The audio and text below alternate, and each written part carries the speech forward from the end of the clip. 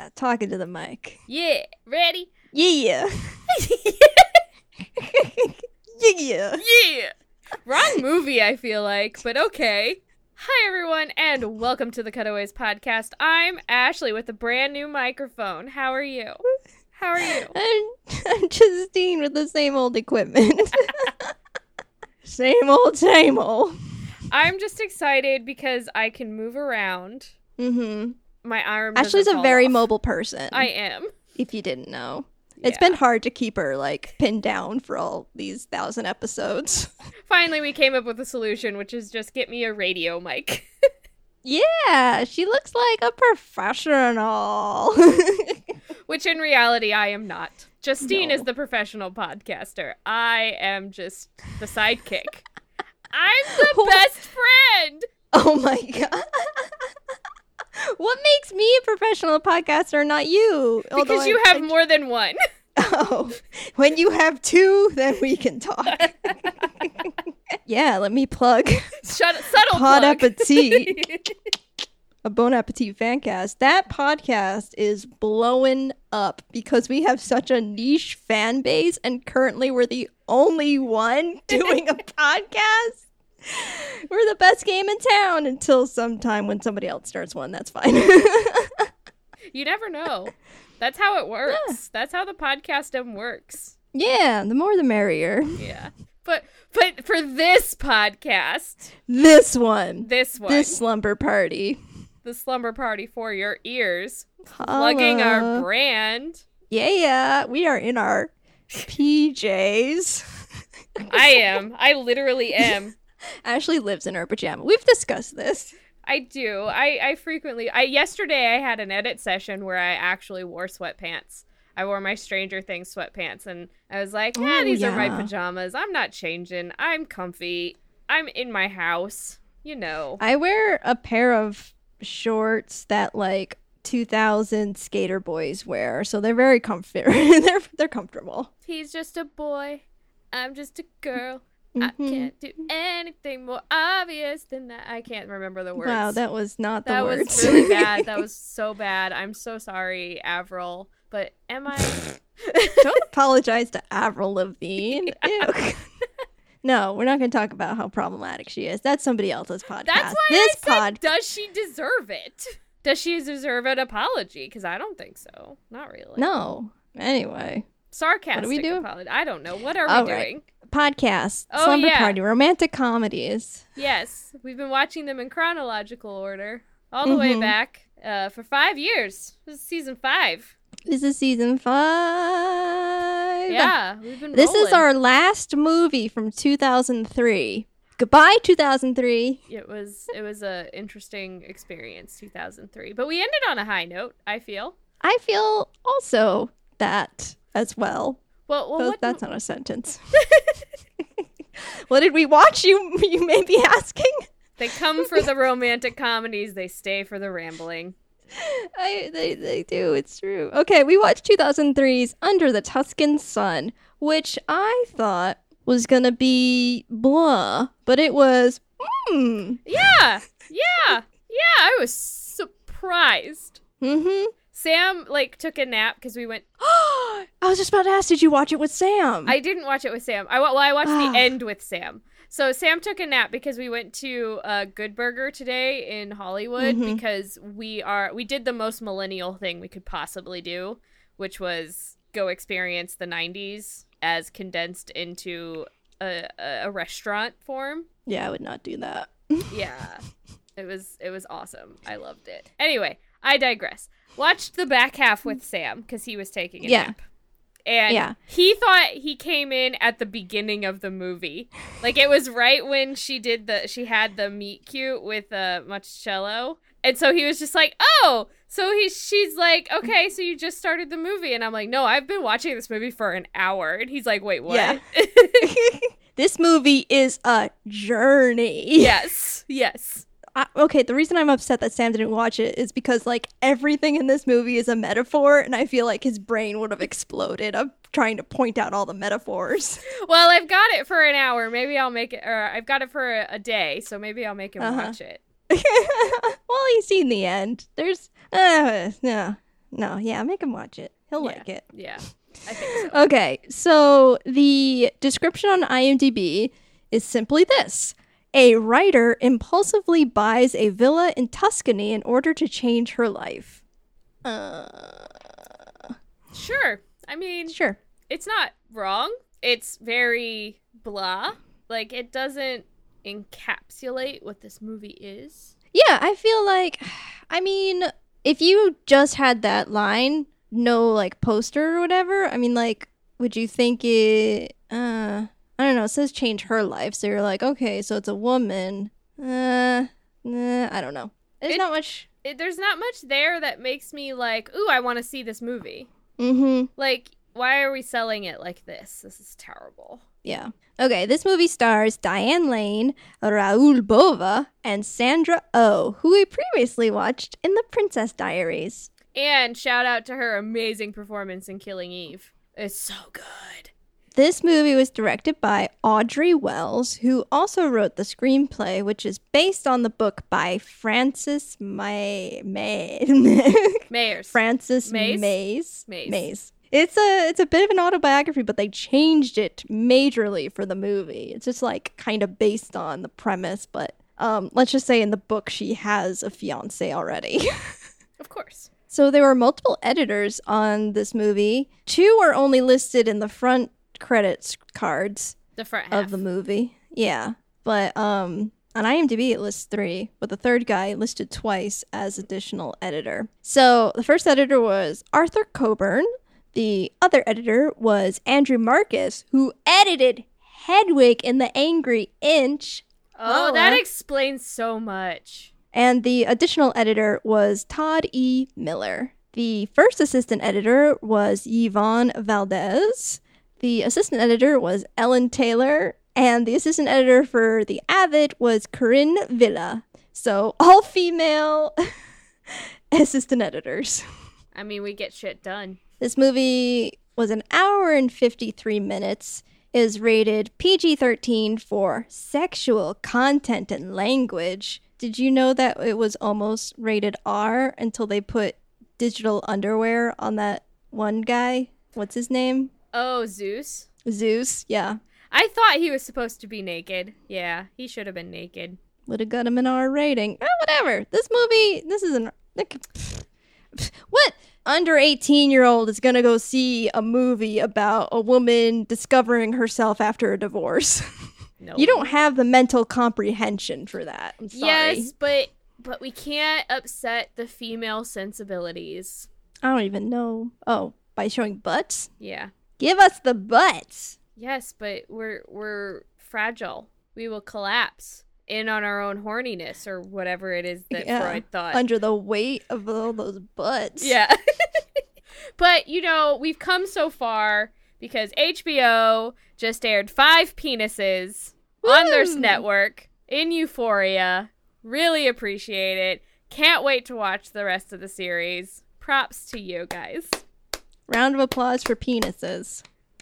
This movie has a 6.8 out of 10 IMDb rating and a 52 Metascore. And now we move on to the awards section. The awards. At the 2004 GLAAD Media Awards, this movie was nominated for Outstanding Film with a Wide Release. If you don't know, that's the Gay and Lesbian Association Awards. So we knew we were getting into something that was gay. I mean, it's a little bit.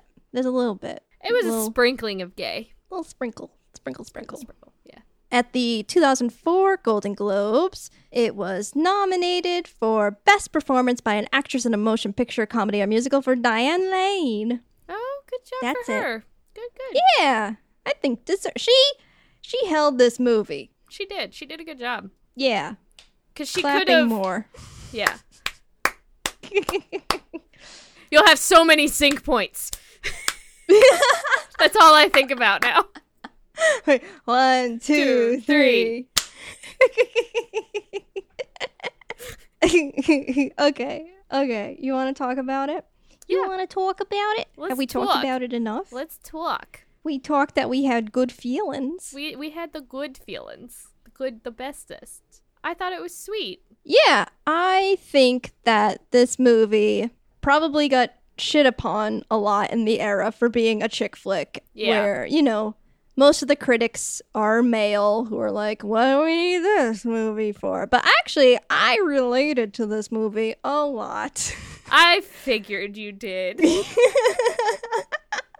As someone who is still continuously building her life back together, it's good to see this story, you know? Because... Wait. I have to say this real quick. When she went to the divorce apartment place and then just collapsed on the floor and said home, I'm like, oh my god, it's Justine. Thanks. Because that's kind of what you did after we finished moving you in. Oh, I did to the new that. Yeah. Yeah. Oh, gosh. Ugh. So many things blocked out in my mind, in my memory. Don't worry, I will carry them on. Thanks. But yeah, like I said, I think it's an important story to tell. And I really liked how it was told because, I mean, this movie has tropes, yes. But I feel like in an even more, like, tropey movie, they would have just given her a guy right away and be like, here's a guy to solve your problem. But it was really time needed to heal her, and I feel like it had a really well done passage of time. Yeah, the house metaphor. Yeah, the house, the baby, just the people. The horny teenagers. Mm-hmm. We watch a fair few movies where time passes, and I feel like this one kind of did it the best. I think maybe the other one I'm thinking of is like Notting Hill. This one I think tops it in terms of like time passage. Notting Hill. It was well done. I mean, there are a few like kind of cringy, like, ugh, but this is 2003. You know? I think it really... There were parts where, yes, it did feel very 2003, but it really did encapsulate this timeless thing that is like so relevant to the human experience, where you're getting your heart broken is going to happen. Unfortunately, it is one of the worst things that will happen to you, but it is going to happen. And a lot of times people are not taught how to process those very, very strong negative emotions because, especially in American culture, we have a tendency not to, we want to look away from the negative. We always want to be positive, and it's always like, oh yeah, you're going to get through it. Like, you're going to find a new man. You're going to be fine. Like, but divorce happens so often in our culture that it's really sad that we have these very few good representations of dealing with a broken heart. I really appreciated the fact that they actually never showed her husband, that we never got to have the catty moment or the catty trope with the adulterous like new wife or the young wife. There was a little bit of that. There was a little, but it was done through the lawyer rather than through another woman. So you don't have that visual representation because yes, people are terrible no matter like their gender. That's you have terrible people in every group of society. I liked that you really did see her like at her very lowest point. And it was gradual. It was very gradual, and we actually got to see into that darkness. And I like the scene where they're going and looking for the snake in the bedroom with Martini was really, really sweet because he wasn't explicitly saying, oh, you instantly have to be happy. He's saying it's a process. Like, you're gonna get through it. You're gonna see through the darkness. But at the same time, he was also validating her sadness, which we don't do enough of. And that's really sad to me. I think my favorite part was kind of the climax of the movie where she gets so very upset and is like, she says, what more can I do? You know, you try every single day and you struggle and you're like, I'm getting better. And then something just knocks you down again. You're like, how much more of this do I have to go through? And I mean, like, that is real shit. Like, because healing is not like linear, as we say. You're up and then you're just right back down again. You have to work back up again. When you thought you had it all together, something last minute just like, oh, that one thing that was going to save me. Nope, that's not there. So what else am I going to do? I can only rely on myself. So forge ahead. I mean, like, that to me is like what the point of the story is. Yeah, I would agree with that. Okay, we have a lot of movie to go through. And not a lot of time. Not a lot of time. The beginning, which is weird. Now that I think about the beginning, I'm like, it's a little weird. And I mean, it's a little appropriate. We're kind of being introduced to our main character through another guy who is giving a speech. He's an author. He's releasing a book. And he's praising Frances for encouraging him while also weirdly coming on to her in public. Because she married. She's like, I'm married. Yeah. It's weird that I didn't find it that weird. I don't know. I found introducing her through a former student was like really appropriate because we are going to spend nearly 2 hours with her, singularly with her. And so it was nice to see how she was in her life at that point in time, where she's not giving anything to herself, she's giving to other people.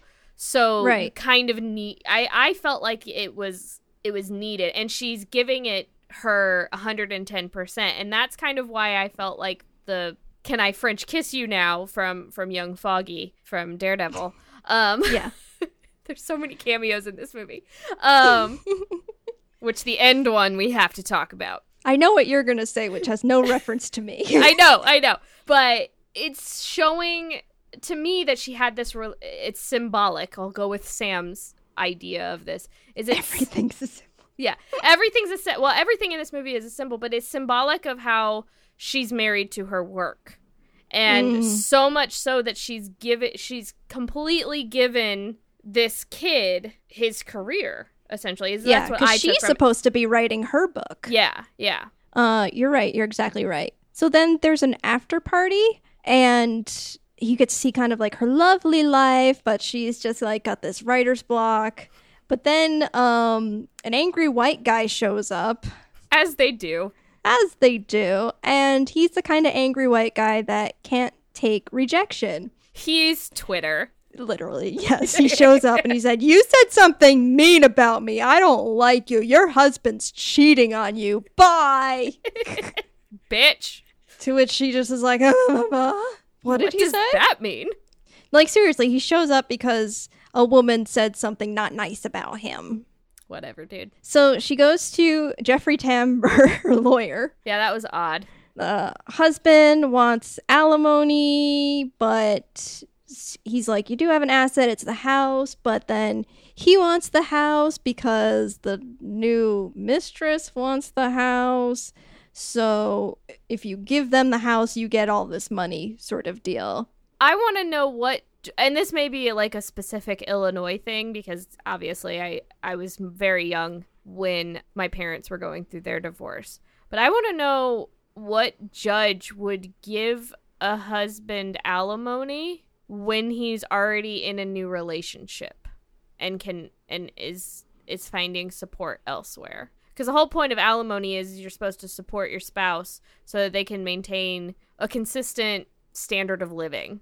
I don't know. It was some lawyer talk in it where they're like, well, you supported him, so legally, by tax reasons, you should be able to be fine. And she's like, but I supported him while he was having this affair and living his dream and writing his books, where I need to write my books. I feel like she has way more leverage with a judge, because a judge does consider, at least most of the time, they do consider the human aspect of it. I'd be interested to know more. I don't know. It could be movie bullshit. So, yeah.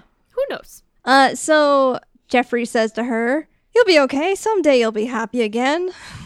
Yeah, it's again the American bullshit. So she has movers over to the house, but she doesn't want to take anything except for her books and one empty glass. I liked this moment. This is something I would do. I would take the flowers out of a vase and put the water all over. I would then also throw the vase in the house, but I would still do this.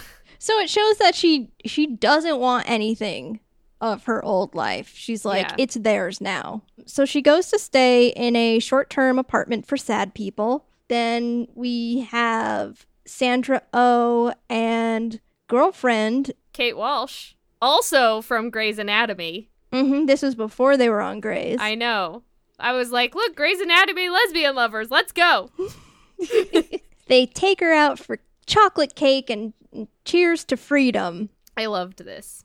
Yeah. So this is like subtle passage of time now that your divorce is finally through sort of thing. Yeah. Yeah. And that she's been, living with the sad people whom she calls her people. Just not coping, but just kind of existing. Yeah. But good news, Patty, Sandra Oh, is preggers. But now they can't go to Tuscany. So they give her a first class trip. And she's like, no. And they're like, your depression is speaking. Yes. They're like, don't worry. It's a super gay tour of Tuscany. So stop being chicken and go. So she thinks about it, thinks, listens to the man next door cry. And she's like, okay, I'm in. Send me with the gays. Gay in a Way is the name of the tour group. And the gays are there to support her. They were like, here is our sister, beautiful Frances. We are here for you. Anything you need. Can a girl get some wine on this tour? I was super concerned at this point that it was going to be, the movie was going to make these men or these gay couples, there were women there, lesbians, that they were going to make this a gay saviors. Yeah. I was very concerned. Like, let's make them her gay fairy godmothers. That does happen. Yeah. Like, that still happens. Like, I think that happened in... Did you see Dumplin'? It did happen in Dumpling. Though, I do feel like in Dumplin' it was addressed a little differently because she was going to where her aunt spent most of her time, and these were her aunt's friends. So it's less about the gay savior, or... I called them their fairy drag mothers because I felt like they were precious. They could fall into that trope.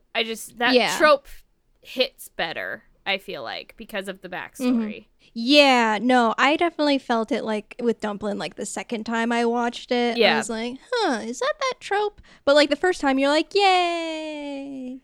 Because you need drag queens. You need drag representation. Like, yeah. It has to be there, so... Yeah. Okay, so we get a bit of a Tuscany or Italian montage. And they're in a marketplace, and she sees a woman rubbing a duckling on her face. And this is future Ashley. This is literally future me. This is what I aspire to in life. We don't know who she is yet. We just know she's crazy. So when we see crazy lady, we stalk that bitch, which is what she did. I thought it was going to be a fiction, like a fictional character that she was going to write. I thought this was like J.K. Rowling's backstory. In a way, kind of. I feel like, I mean, Catherine, this is the character. Catherine, she's also a metaphor. Yeah. No, she is. I love her. She is your spirit, She's your free spirit. Yes. This is who you are meant to be when you let go. She meets a fellow American who's on the tour, and he's like, you're a writer, write this postcard for me to my mom. And she writes this beautiful postcard, and he just turned out to be like another ungrateful white man. Who is also gay. See, there can be bad people in every group. But like, most of the men that she meets in this movie are somewhat shitty. Yes, preach. She's walking through town, she sees some like real estate listings, and then that strange woman Catherine sneaks up behind her and is like, don't you want to buy it? Frances is like, that's a terrible idea. And Catherine's like, don't you just love terrible ideas? And then like mysteriously moonwalks away.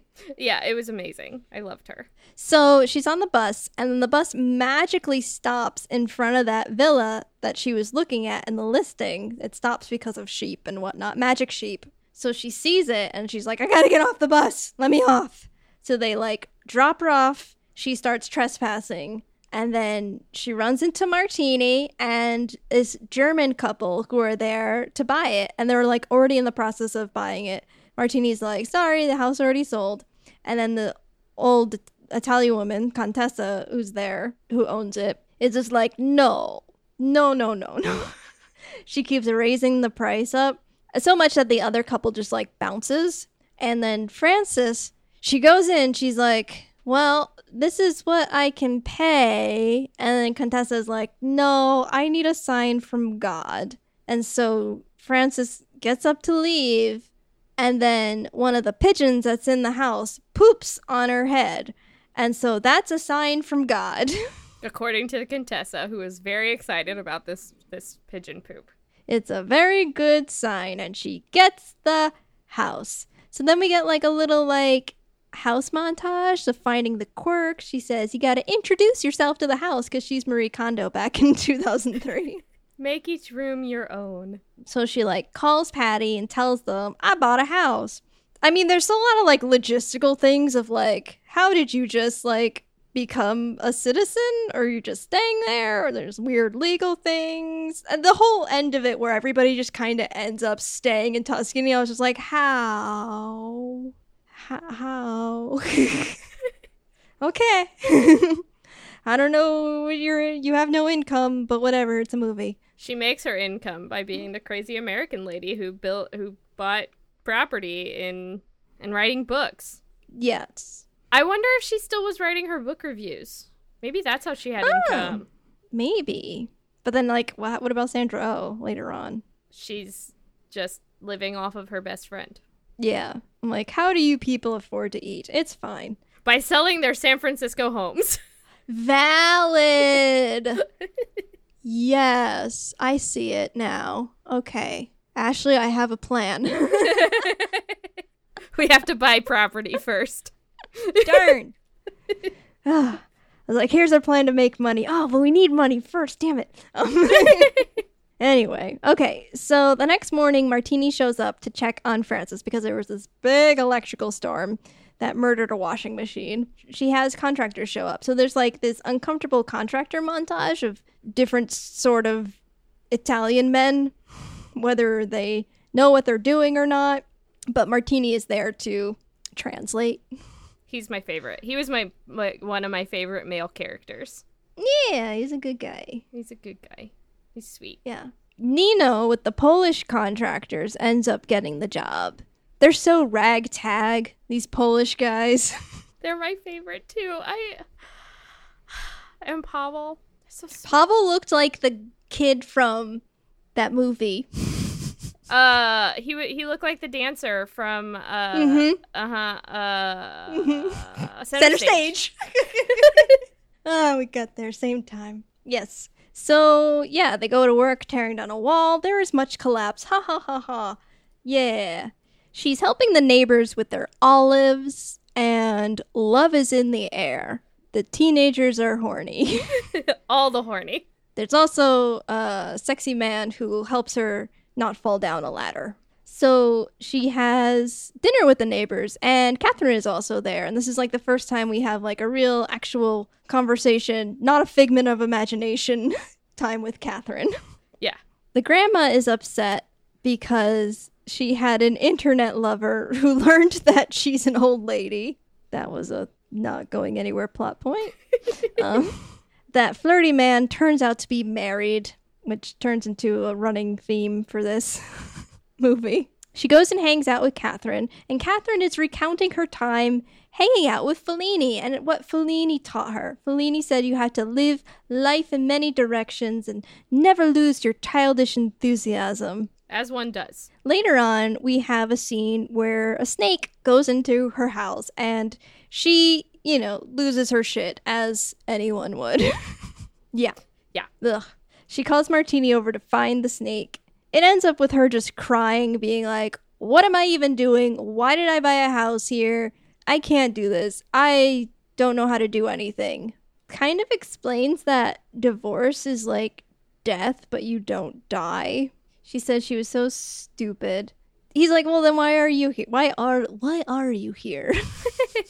She's like, well, I'm sick of being afraid, and I still do want a future. I want to have a wedding in this house. I want to have a family. She has goals and plans. She does not know how to get there at all. So he tells her about this train over the Alps. The Alps? Yeah, it was between Venice and Oh, fuck. I don't remember. But it's over the Alps. It's the mountains. Yeah. But the point was they built the train tracks before there was even a train powerful enough in existence to be able to handle this journey over mountains. Yes. I don't know. What do you think the point of that story is? I took away from it that just because you aren't ready right now for anything, you should still have the foundation there to support what might happen in the future.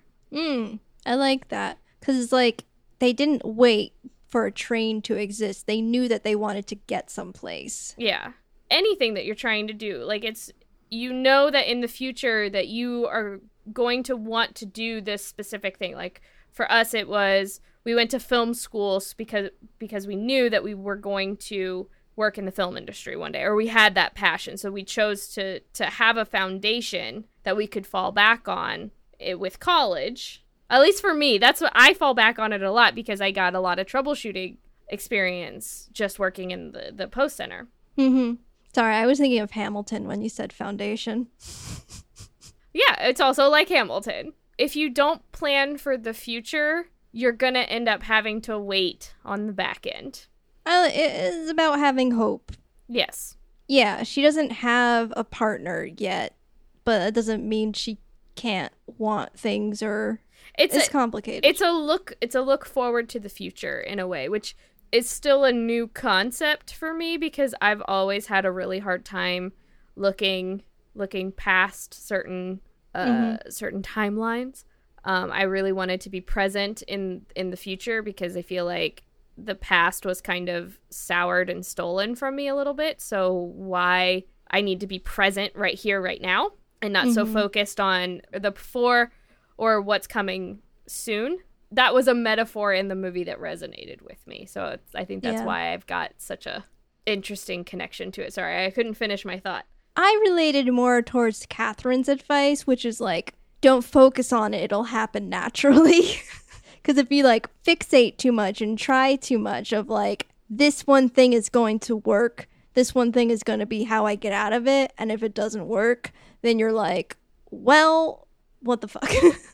Yes, but if you don't have the faith that goes, like, that's I think what they were trying to do, is they were trying to show faith. They were showing the balance between the freedom of expression and freedom of worrying about it. But if you don't have faith or hope, like, it does become a moment of feeling stuck. Just because you're not focusing on something, you don't have anything to work forward to. So you kind of stagnate a little bit.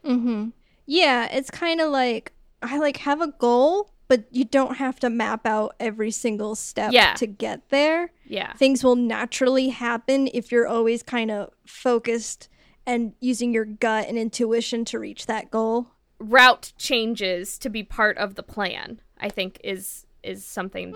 And it was also kind of nice because then the two character representations of those two different ideas came together in the fountain. No, yeah, they're definitely like, this is the part that represents the id, and this is the ego. Yeah. Like, but not that, but very much these are characters that are supposed to represent a part of her. Yeah. And I thought that was a really sweet moment. Yeah. I think it worked because I feel like the characters themselves were kind of like whole characters that had like their own shit going on. Well, yeah, they weren't just like magic best friend or they weren't like the magical like Cupid characters like in Love Actually. They're just people that have these different ways of dealing with their ideals of life. So, and they were just imparting what they feel is their wisdom to this woman who's going through such a very hard time. Do you feel this movie reminds you of Life is Beautiful? It does. I was going to bring that up later. Yeah, I do. Oh, you.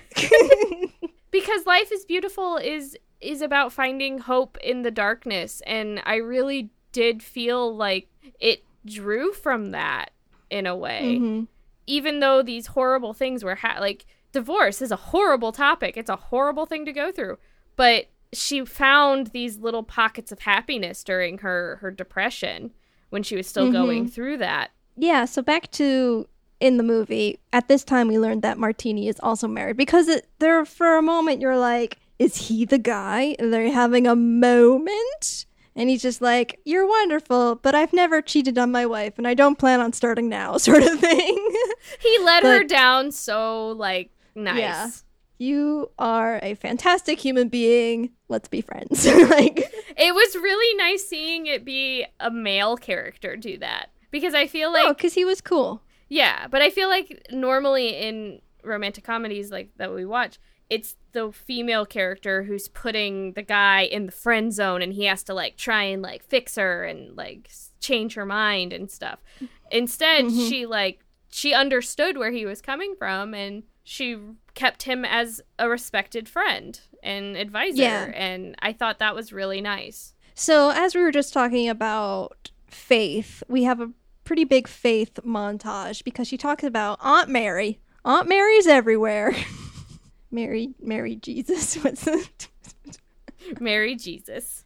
Mary Jesus. You know.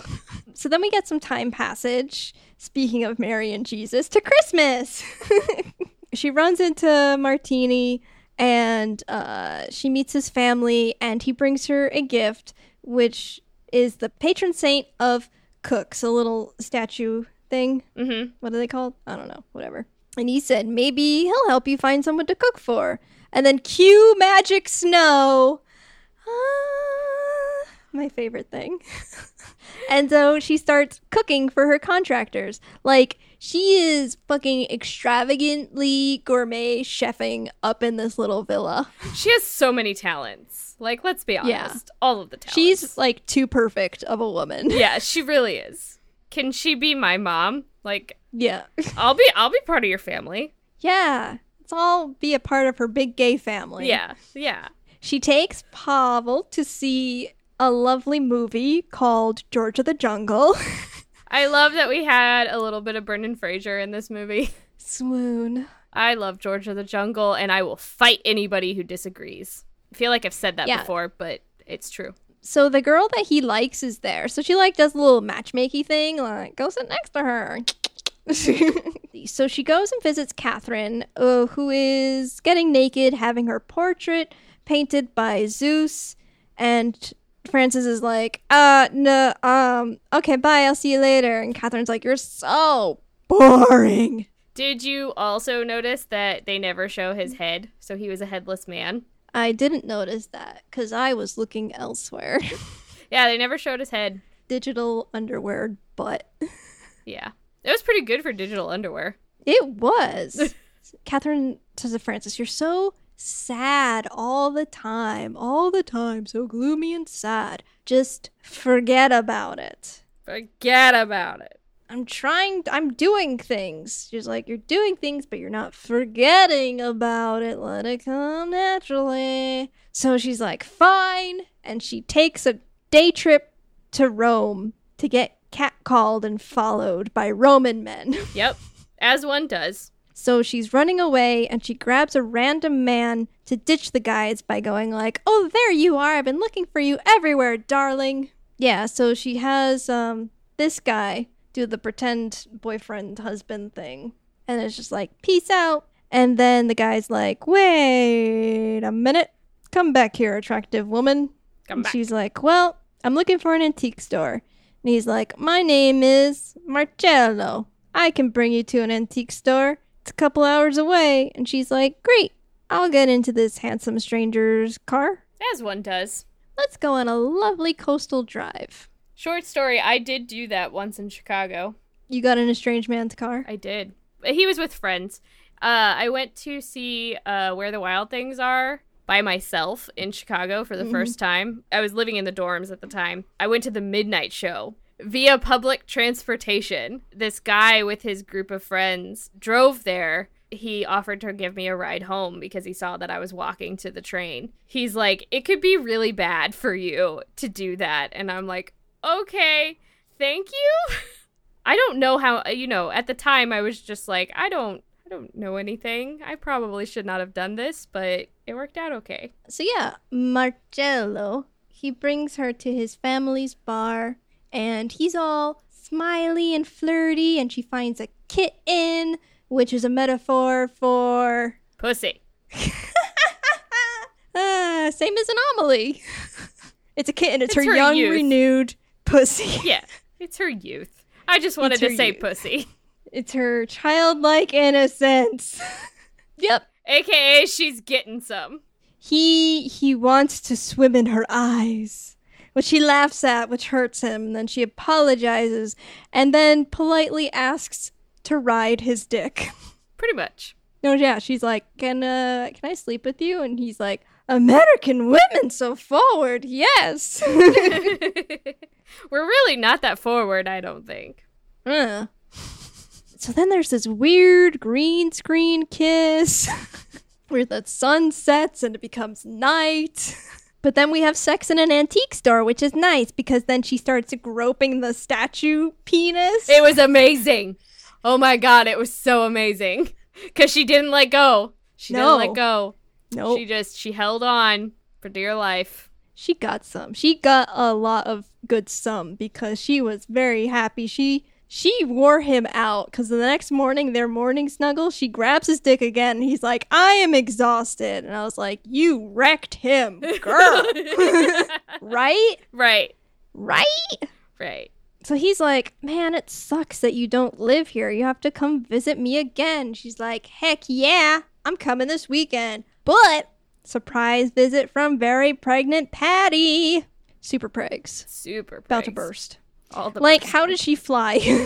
You can fly in your second trimester. But I thought she was, like, ready to pop. Oh, I took it as, like, a passage of time by the time that she broke her water. Yeah, it's a little bit. Patty's partner ran out on her, saying she didn't want to be a mother anymore. Like a bitch. I found this to be, like, less believable. I feel like if Patty was the one who wanted the baby, more so than, I don't remember Kate Walsh's character's name. See, I don't remember much about that character, so I don't really have an informed opinion on if this makes sense. Because Kate Walsh's character was a doctor, and she was constantly in and out. And maybe she just didn't want a baby. And there was like because they had been trying for a really long time to get pregnant, because Frances does say fifth time is the charm at the dinner. It has to be really, really expensive. Yes. So it could just be that Patty was the one who really wanted the baby. And Kate Walsh's character was more just going along for the ride because she loved her. But then when it became... because she didn't think that it was going to happen, but then it became real. Yeah, it's very... I feel like even especially at that time, very small chance for all of the magic to happen. Yeah. No, you're right. I can see it that way now. Yeah, so Patty stays with our girl Frances. And so Frances can't go see Marcello. Yeah, the contractors fix the retaining wall, other things. Frances catches Pavel and the neighbor girl in her bed, trying to do the do. And he's like, but we can't do it anywhere else. And she's like, you are in my bed. I don't even do it in my bed. How dare you get some? Without getting me some. Hook me up with one of your people, Come on, come on. This is a small town. So Pavel and the neighbor girl, he's like, I want to get married to her, but her dad won't have me because I'm not Italian. I'm Polish. And so he's like, but I'm going to prove how Italian I can be by kicking ass in the flag throwing festival tomorrow. I did not know this was an Italian thing, and now I want to go to Italy just to see this. It looks dangerous AF. Yes, but also amazing. So there's lots of flag waving and jumping. It's like sword fighting with a flag. It's sword fighting color guard. Yeah, exactly that. With men in tights and cod pieces. Yep. Pavel does this great big flourish, throws the flag super high in the air. Intends to do a backflip. Does a backflip. And then, I don't know her name, neighbor girl is like, I love you! And so he gets stunned and just doesn't catch the flag, and it hits him in the head, knocks him down, and I swear I thought he was going to die. So did because Patty was like, it won't kill them to ask for marriage or whatever. She did that right before, in the scene before. She's like, it's not going to kill them. And I'm like, Pavel's dead. I thought he was going to be, we're going to go to him. He's going to be bleeding from the head, everything. But this is a movie, a nice PG-13 movie where everybody ends up happy in the end. He's completely fine, even though having a severe head injury. It's 2003 where the dark stuff has already happened and, you know, the world is reeling and we just needed some escapist, beautiful, happy endings. I thought he was going to get straight up impaled. Like, ooh. I was very cringy at that point until everything was fine. Especially with the sound effect that they had, like, when he gets knocked out. Like, that was a very heavy, like, head hit sound effect. Yeah. Oh, that's what you use for like when you headshot somebody in a video game. Like that's that sound effect. But magic love saved him or whatever, and he's fine. No brain damage at all throughout the rest of the movie. He can wiggle all of his fingers and toes. He's fine. He's fine. He's fine. He's the most Italian Polish man, strongest man in the world. Yep. And then the women are just like, oh, these kids, they're gonna be fine. They're fine. I love. And she's just like, oh, childish innocence. I see it. It's beautiful love. Love is beautiful. Young love is beautiful. So Frances is helping out the neighbors again. And so she gets a pair of binoculars from a guy, and she sees that Marcello is visiting her and that he's missed her because he's off to drive away because Patty can't get him to stay. So she completely misses him, and she's just like, Patty, what the fuck? Why did you make him stay? And then Patty goes into labor. Yep. And then we have a baby born. Baby. And some more time passage, and Frances is writing, and the house is done. Coming together. Everybody's leaving now. The house is done. Patty's got her baby. Everybody's got their things, but Frances is alone and sad. You're right. A lot of time does pass where we don't see Marcello anymore. Right when she's feeling so lonely and sad, packages show up from her old life, reminding her how she got to be where she is. Just to, like, really stab her some more. Send that message home. He's like, hey, remember your old life? It's in these 3 boxes, you loser. He left her a note when he stopped by, and Patty gave her the note. And so he had said that he had a dream about a white dress, her in a white dress. So she says, I gotta get a white dress. She says that to Catherine. And then she gets a dress, a very nice dress, and she gets a lift from a Vespa cop to his town. And it's a surprise visit, and we know surprise visits in movies are always bad. Just about. Always. Always. There's never a good surprise visit. I feel like there has to be somewhere. But yeah, most likely. Yeah. He goes and meets her outside, and then we see a woman on the balcony being like, Marcello, when are you coming back to me? I'm all naked wearing a towel. Come back, my love. And he's like, what did you expect? We could never see each other. And she's like, but you couldn't wait for me? And he's like, no. I don't know. It was a long time, and stuff happened, and don't worry, there's someone for you, my Francesca. Bye. Bye. She goes back, sad walks, and she sees Catherine in the fountain. Yes. Which meant something that I can't remember. It's a myth. Yeah, it's a bit of a story. Lady in the fountain, man goes to get her out. Frances has Martini go in there and get her. And he's very sweet and gets her out. Yeah. Frances takes her home, gets her into bed, takes care of her. Zeus has left. She is sad. They talk about it, and I feel like I relate to this a lot, too, of people. You always see people, if they have, like, a lot of, like, boyfriends or whatever, girlfriends, whatever. They're just very popular person. They're like, oh, they're always having fun and stuff. It's fun. But there is kind of always that heartache every time, you know, somebody leaves, you know. It's, that person's not around anymore. Whatever, it's mutual or just for fun. It's still, like, kind of a bit of a heartache, I think. So she's like, yeah, it's like that, but you never know, and someday you're just going to be smiling again. And she says that it's nothing that a bottle of champagne and a good cry can't fix, which I thought was nice. So Frances goes home. Patty's like, well, you're back already? And she's like, I don't want to talk about it. I don't want to talk about it. Patty's like, the neighbor kids are in the backyard. And she's like, I don't want to talk about it. I don't want to do anybody's... Does that. Got it. Yeah, she's very upset. Has her what more can I do moment. Screams. It's her little breaking point of like, this was going to be it. This is going to how I was going to get out of it. But then she hears the neighbor girl crying. It's that childish innocence, that young love. This is what she can do. She can help them. So she finally goes with the kids. The kids ask Nino for permission to be married. And Nino is like, no. This kid is Polish. He's got nothing here. He has no family. And Frances steps up and he says, he has me. I'm his family. I thought this was really precious. They liked it, yeah. So the kids get married. In her not in her backyard. In the Catholic church, and then they have the reception in her backyard. You know, she's happy about that. Martini is there.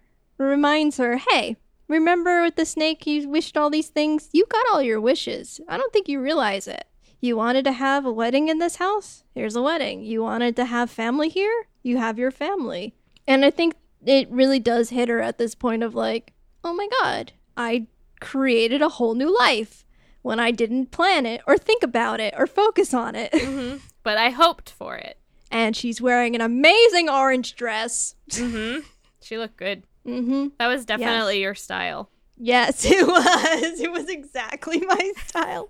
50s. So was the white one. It was. I wouldn't wear that because I don't have the boobs for it. Because it was too... That's valid. Low cut. Yeah. No offense to your boobs. No. They are who they are. Accurate.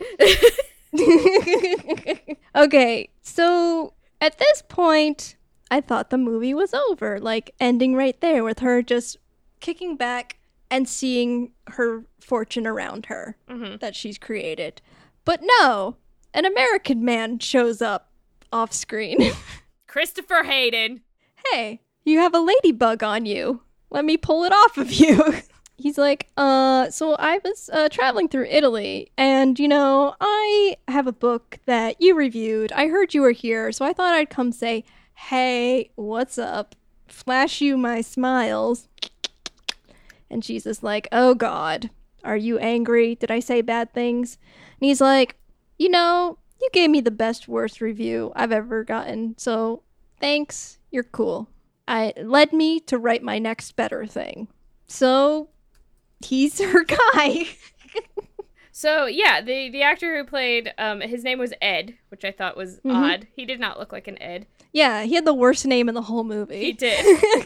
The actor is David Sutcliffe, who played Christopher Hayden in Gilmore Girls, which is one of my favorite television shows.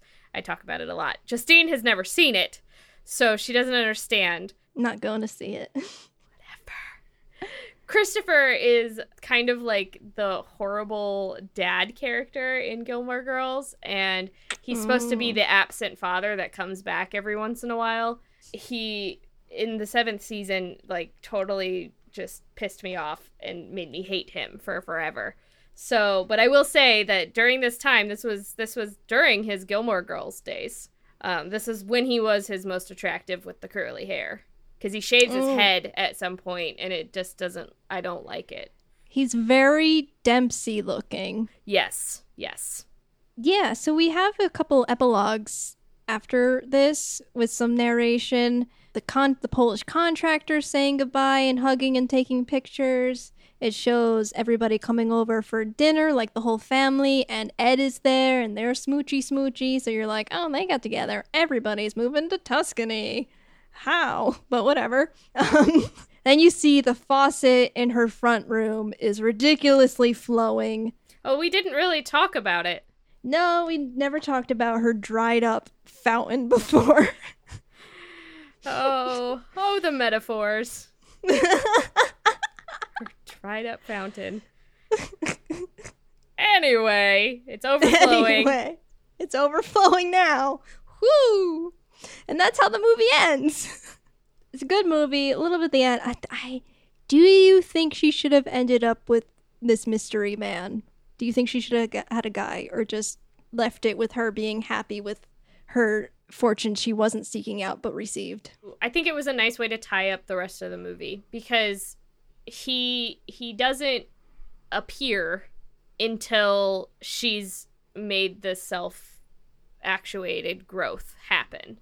I think that in and of itself is another metaphor, because love... She was ready. Yeah, love finds you when you're ready, and even when you're not looking for it. I don't think that it plays into the trope of a woman always having to find a man to be truly happy, because she had already found true happiness.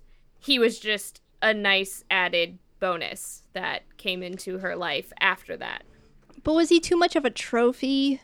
I don't know. There's something that kind of irks me that he was the exact opposite reaction, but the same setup as the angry man in the beginning. I don't know. I see your point on it. There's something about it bringing it full circle and giving you a very satisfying conclusion, even though you already have the satisfying conclusion in and of itself. It brings it back to where she doesn't have to be afraid of angry white men. Like, she's done letting the angry white men control her. No, yeah, that was, like I said, every guy in this movie was like, ugh. No, I think if we really, like, think about it deeper, and we link it back to all of the symbolism that we've established, especially you hope for this to happen one day, but you don't plan for it, and you stop looking for it. You stop forcibly focusing on it. That's where this was. Do I think that it needed to be at the wedding? Or I feel like it could have been another situation where we had it be in the little vignettes part. Yeah. I like that. I feel like that may resolve that tropey feeling of it, because I feel like it'd be like, oh, she did end up finding somebody. Yeah. I don't know. Yeah, we're like half and half, but still good movie. Yay. Yeah. I think it works. I definitely think it works for me. Yeah. I don't hate it, but to me, I'm like, trope, whatever. Well, we should say tropes are not bad. Like, inherently, tropes are not bad. So, while we can point out that there is a trope, tropes do help us tell stories and do create an impact. What I'm figuring out, I'm like, does it rub me the right way or the wrong way? Yeah. Sort of. It creates a finality to it. Like, okay, she's healthy now to have a relationship and be comfortable if it doesn't work out. Like, I know that this character can survive. Aw, she's gonna be okay. Yeah. So that's what I take away from it. While it is, yes, it can be a trophy trope. Okay, I want to go to #accurate now. Do you think we can come up with a better plot synopsis than the IMDb one? Probably. Which was very simple. I like Impulsively. Impulsively is good. I don't like Change Her Life, because it's not really change her life. It's more of like a metamorphosis where she becomes a better version of herself, or a different version of herself. Not really. It's not like she changes who she is. No, but she creates a brand new life. Yes. Yeah, I think create would be a better word than change. On the brink of a divorce.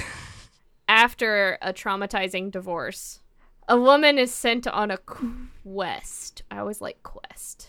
Or not even a quest, No, I feel like they were like, go have some fun. You'll come back all refreshed and renewed, and then you'll be able to take on the world. But she just stays.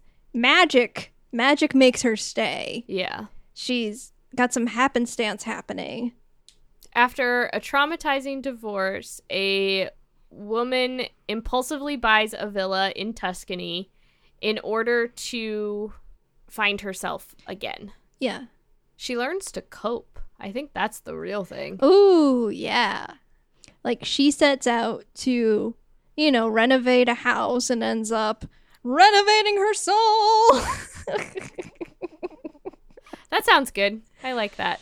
Something. Yeah. Yeah, we'll workshop it. Okay, now we are going to rate this movie. I am going to rate this movie 4 Polish cornerstones. Aww. Oh, that's so sweet. I'm going to rate this movie 4.5 ladybugs. Aww. It was really good. It was good. I was not expecting it to be as good as it was. Like, I really was Totally.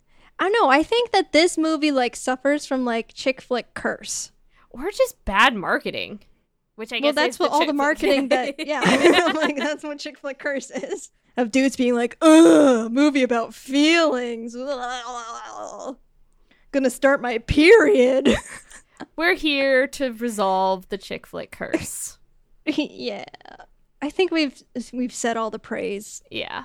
That we're gonna say. I just want to sit in this moment of happy relaxation.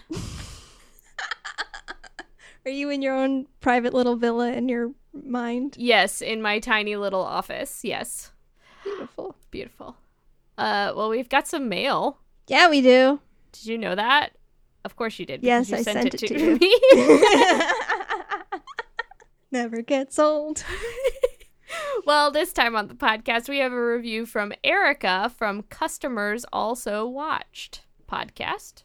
And Lady Pod Squad. Lady Pod Squad. The squad of ladies. This review is entitled Something for Everyone. 5 stars. Even if you're not a rom-com fan like me, I'm a horror gal for life. Anyone can enjoy this podcast. Justine and Ashley's expertise and keen perspective offers something new for all of these films and will make you want to go back and revisit them. Top episodes for me: Can't Buy Me Love, Chasing Amy, Hedwig and the Angry Inch. I always say itch. I'm sorry. High Fidelity, and Joe versus the Volcano. Give them a listen. Ooh. That was a good list. Yeah, those are like our faves. Man, I want to. Okay, we're putting her list on our blog. I'm gonna make a special section. Erica's playlist. Let us know what to add, Erica. Yeah, you've got great taste. Yes, Thank you. yes, girl. Yes, queen. Yes, girl. I've been watching Queer Eye, if you can't tell. No. Well, next time on the podcast, we will be watching and moving into a new year with 2004's Saving Face. I have never heard of it. It's lesbian. Lesbians. That's what we just want to do, all gay movies. That's we're changing the podcast. Hey, Outfest, you need a podcast? That's right. Well, if you like this podcast and want us to do more gay movies, because who doesn't, why not become a patron? Support the Cutaways podcast at patreon.com/Cutaways podcast. Help us keep the lights on. Our website is thecutaways.com. Please visit it. It's beautiful, and I spent so much time on it. And you can find us on Twitter, Facebook, and Instagram as @Cutaways Podcast. Please visit those locations as well, because Justine spends a lot of time on that. Yeah. Please leave us comments, rate us, and subscribe to us on Apple Podcasts, Stitcher, or your favorite podcatcher. What's your favorite podcatcher? I don't remember the name of it. It's the one that sounds like rain. Overcast. Overcast, yeah. And of course, we always play a Lady Pod Squad promo at the end of every episode, so check them out as well. Yes, hand me some s'mores. It's been a pleasure podcasting with you this evening, Ashley. Oh, that's so sweet. Pleasure was mine. Pleasure was all yours. Yes. So now my mission in life is to get you a Tuscan vacation, apparently. Please, thank you. Okay. Well, that's it for us in the Blanket Fort. It's been great having you joining us in our sleeping bags, and we would like to see you soon. Bye! Bye! Bye! Bye! Bye! Bye! Bye!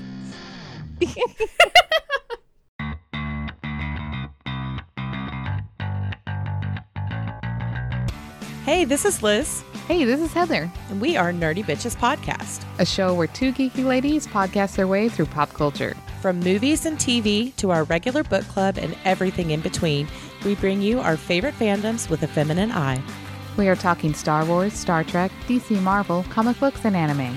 And don't forget sci-fi, fantasy, action movies, video games, D&D, board games, and so much more. Be sure to check us out on Apple Podcast, Google Play, Stitcher, Podbean, or wherever you find awesome podcasts. You can also find us hanging out on Twitter, Facebook, Instagram, Pinterest, and at nerdybitches.com. See you soon.